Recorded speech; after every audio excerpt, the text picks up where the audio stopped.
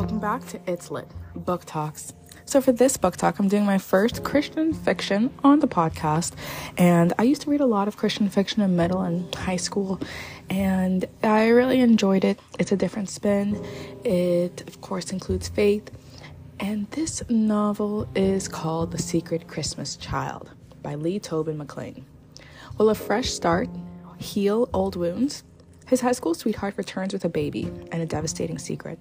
Reese Markowski can't believe he's hiring his ex-girlfriend, but to save his program for dogs and at-risk kids, the veteran needs Gabby Hanks. Single mom Gabby's fierce love for her infant daughter is undeniable, and as is the child's effect on Reese's wounded heart. Their holiday reunion is a joyful surprise, but nothing prepares Reese for the truth about Gabby's baby. Now, I enjoyed the storyline and the plot. There were some parts that were slow, and I did skip it, just because I think they gave a lot of more information than was needed, a lot of description, and it just kind of became wordy.